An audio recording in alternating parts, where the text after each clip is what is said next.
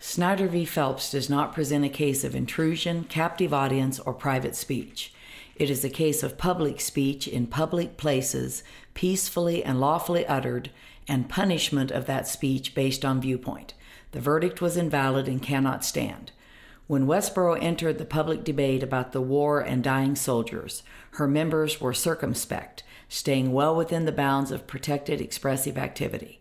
7 members stood over 1,000 feet from the church, on public property, where police directed them, obeying all laws and police orders, out of sight and sound of all funeral goers, at the southwest tip of a large multi-block complex, nowhere near a main entrance, with a large hill, several buildings, and many others with signs and flags between them and the funeral goers. They picketed quietly for 40 minutes and left when the funeral started. Before the funeral, Mr. Snyder spoke to multiple media, giving detailed interviews about his son, his death, and his funeral. He expressed strong disagreement with the war and asked publicly, how many parents have to go through what me and my ex-wife are going through? What is it going to take for people to say enough?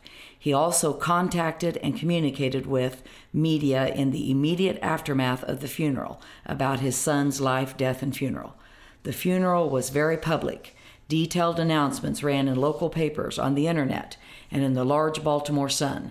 Besides the 1,200 who attended the funeral, before, during, and after, scores of people other than Westboro picketers stood immediately outside the church and on the procession's path, engaged in expressive activity, with a large bank of media in attendance throughout.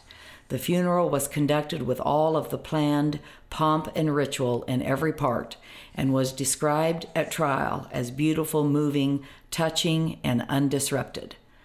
A month later, Westboro published a writing called an epic about the picket, addressing the question raised by the father, speaking to the details he had published about his son and how he was raised. He asked why parents were having this trauma. Westboro said, "You divorced the boy's mother, which Christ said is adultery, and such sins as that are causing the soldiers' deaths."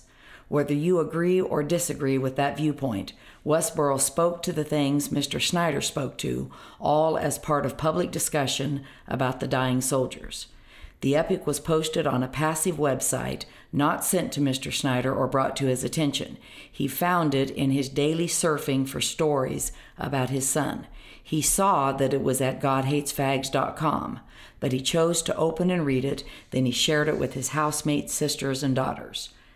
There was no intrusion in this case. This tort requires some actual invasion into something private.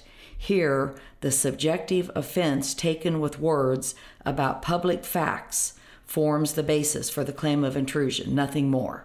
The elements of intrusion and offensiveness have been wrongly conflated, reducing this tort to mere disagreement with viewpoint. The court's decisions require close proximity that cannot be avoided to find a captive audience. Mr. Snyder did not see or hear the picketers. By legal definition, he was not a captive audience. Liability for outrage was also established only by viewpoint. It's not based on the act of expressive activity near or about a funeral. Many people did that. The speech is not false. The defamation claim failed.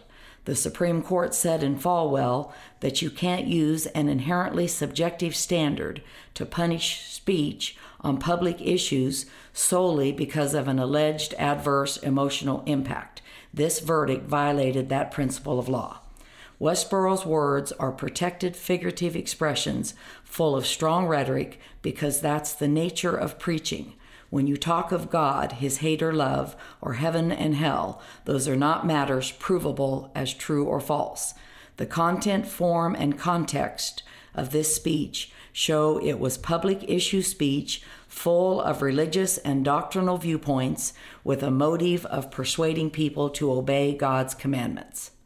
Letting this verdict stand would imperil every publisher in the land, especially the TV and radio provocateurs, lest they dare say a word at any time, any place, or in any manner that is interpreted by any person who might be mourning as intrusive into their psyche or outrageous. that would chill an enormous amount of speech on vital public issues, which is anathema to the First Amendment.